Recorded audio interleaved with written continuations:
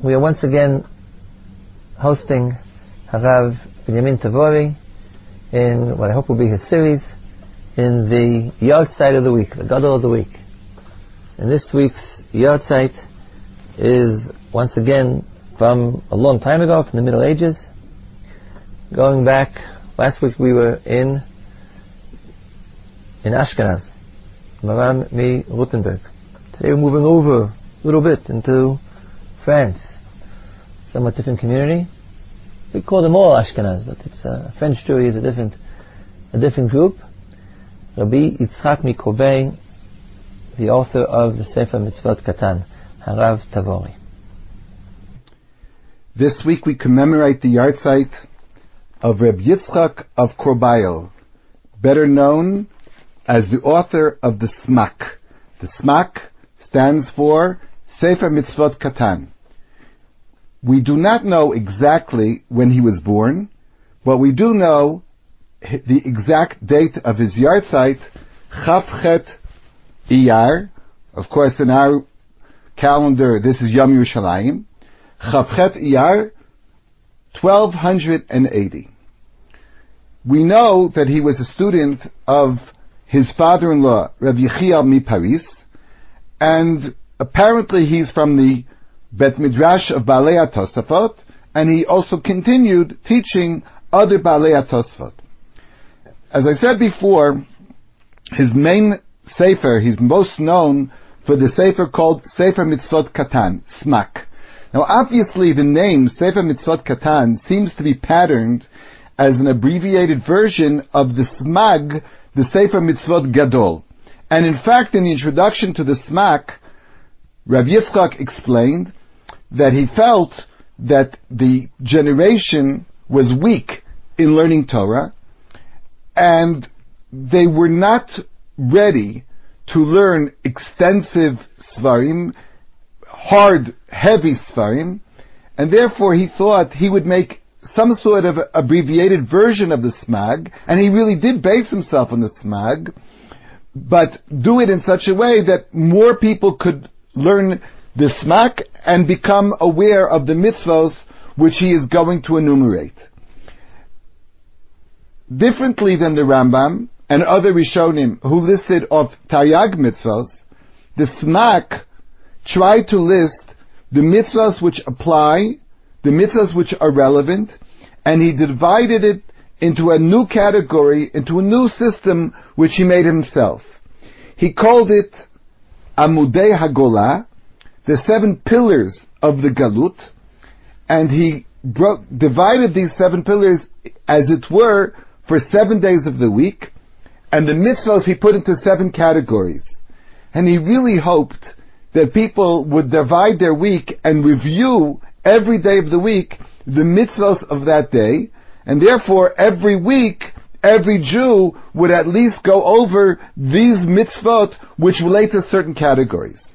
Now, when he made up the 7 days of the week to make the categories for that day, in the introduction he explains that I'm going to put the mitzvahs in certain order based on the 7 days of the week, but I will choose a theme for every day.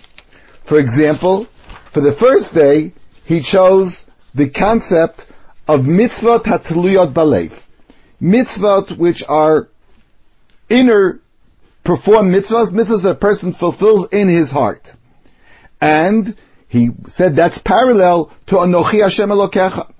Whereas the second day, he put mitzvahs parallel to Lo Yelech Elohim Achirim, and that would be mitzvot tluyot baguf ubizman, mitzvot that depend upon time and the person. Let's go back to the first day. The first day, we have the mitzvahs that relate to your heart. And because the Smak is an abbreviated version of the Smag, and it's only the mitzvahs which do apply at all times, the Smak in the mitzvahs Hatleres Balev obviously will try to find mitzvahs that can fit into this category, and sometimes we might find it very unusual.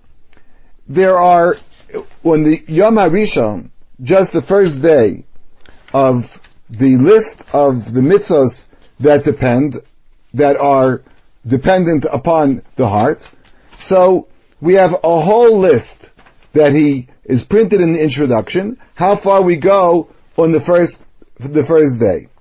So we have, for example, a mitzvah of avas hareya, a mitzvah of loving your friend.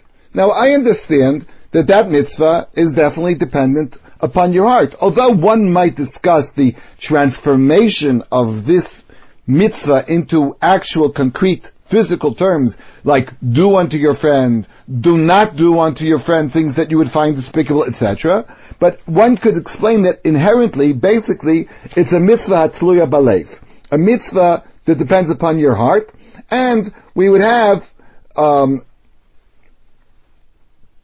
another one, for example, of avas hareya, a mitzvah of loving your friend. Of sinas hareya, of lo sisnas achicha b'levavecha, you're not allowed to hate someone. But we then come across other cases of mitzvahs hatluyas balev, which seem very strange. For example, the mitzvah of tzitzis is included in a mitzvah hatluya balev. Now, we do have to remember that the Sefer HaMitzvos HaKatan, the SMAC, was sort of forced to try to put the basic mitzvahs into 7 categories. So sometimes these categories are rather forced. How did he find a way to include tzitzis in mitzvahs hatluyas balev? It would seem to be that mitzvahs, the mitzvah of tzitzis is to wear tzitzis. So he explains there's a mitzvah lehistakel batzitzis. There is a separate mitzvah, as it were, to look at the tzitzis. Now we know there's a mitzvah orisim also. The Torah says you should see your tzitzis. We learn from here certain halachos. But to say that this would be a separate mitzvah, and to use this mitzvah as the reason to include tzitzis somehow in the mitzvahs of the Yom HaRishon, to find it rather strange. He counts, in fact, 2 mitzvahs. One mitzvah of Urisem also, it's a separate mitzvah to look at the tzitzis, and therefore he also includes mitzvah Lamed Aleph, the mitzvah of wearing tzitzis. The mitzvah of looking at tzitzis is mitzvah Chavches, and mitzvah Lamed Aleph would be the mitzvah of wearing tzitzis. Included in these Isurim, included in the laws of, the negative laws of mitzvahs hatluyas balev, he, for example, included the mitzvah, or the isur of chimud, the isur of jealousy, of covet. A person who covets something that belongs to someone else is lo tachmod. Now, at first glance, this might be very acceptable. I understand why it's included in the mitzvahs hatluyas balev, because lo tachmod means don't covet in your heart. But as we'll find quite often in the Smak, one little line, one short phrase, and the whole Sefer is short in order to give people the opportunity to review it often. One phrase can lead to an interesting halachic discussion. I'll just mention the phrase and briefly explain what the discussion would be. The halacha of lo tachmod, so he says, the isur is balev, but then he quotes a mechilta, that perhaps the isur is only when you take it. And that's a big question. What is the isur of chimud? Is the isur of chimud really only in your heart? Or does it mean when you take something, because you coveted it, therefore you're chayev lo tachmod at the same time as you did the gzeila? The Sefer HaChinuch, the Sefer HaMitzvos HaKatan, adds this one line. Nireh she'af balev asur. The isur is balev, even balev. But then he says, ach eino nigmar lischayev alav sheyaseh maaseh. But somehow it's not complete. Eino nigmar lischayev alav. Somehow it's not complete. Balev is also asur. There is an isur. But somehow the taking it is the makeh bepatish, is the finishing act of chimut. And therefore, some people would consider chimod a lav sheyesh b'maaseh, but really inherently it's a lav of the heart. In this particular mitzvah, mitzvah Yutes, we find a long Agadic passage that the Smak brought to explain the severity of the Isur of Chimud. Now, in one hand, he said the purpose of the book is to be as brief as possible. Sefer Mitzvot Katan. On the other hand, he did put in an Agadic section here, rather lengthy Agadic section, and apparently this is part of his whole purpose.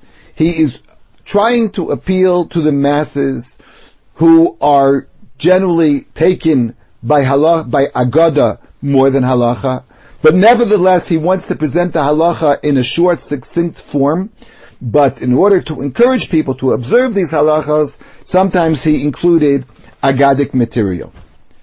The Sefer itself has gained great popularity throughout the ages, as can be attested to by the fact that it's been printed and reprinted many times, and many manuscripts were found that had the text of the Sefer HaMitzvos. We know that the people, the general public, as well as Gedolim, considered Reb Yitzchak one of the great tzaddikim of his time, and this might be part of the reason the Sefer was so well accepted. Maram Mirutenberg gave an approbation of the Sefer, and he mentioned the piety of Rebbe Yitzchak Mikobayel, and he encouraged people to paskin according to Rebbe Yitzchak Mikobayel. Now, of course, the very idea of paskening according to a Sefer that is in itself an abbreviation is difficult. Secondly, it's a Sefer that is rather unwieldy to use. One of the reasons, perhaps, that the Rambam gained such popularity, besides, of course, the godless of the Rambam, but the order of the Rambam, the simplicity in finding things. Whenever I want to look up a halacha, it's very simple to find it. The Sefer HaMitzvos Katan, this order that he somehow made up and therefore included all kinds of mitzvos in a category where we would least expect them, to find tzitzis under mitzvos hatluos balev, as we said before, would seem rather unusual. Therefore, the Sefer is somewhat unwieldy, and nevertheless, because of the popularity and the tzidkus of the author of the Smak, the Sefer has been retained, kept, and preserved throughout the ages. But people were well aware of the issues, the problems caused by the brevity of the Smak. So many people have tried somehow to, as it were, improve the Smak. Some people would say in Yiddish, they think they interpreted it, but somehow amended it for the better. I'll mention two of the people who somehow worked with the Sefer. Rabbeinu Peretz was himself one of the Balei HaTosfos who was a student of the Smak. And he wrote, Nir'a li shekatzar aviza hasefer yoter midai.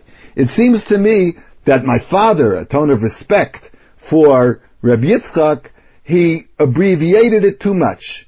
And therefore, I'm going to add, and sometimes I'll explain what he means, and sometimes I'll mention what the tradition we have from our Rebbes. There is a famous edition called the Smak Mitzirich, the Smak of Zurich.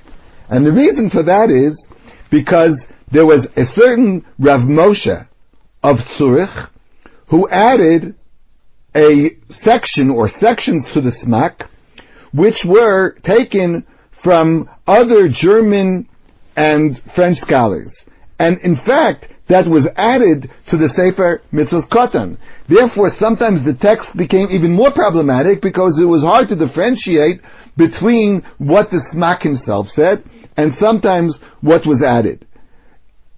With all these problems, it's really remarkable and a tribute to the appreciation and godless of Rebbe Yitzchak Mikobayel that this Sefer, the Smak, retained its popularity and still is known as a classic of Jewish literature. You've been listening, and we thank Rav Tavori for his short discourse on the Smak. The author of the Sefer Mitzvot Katan, Rabbi Yitzchak Mikurbeh.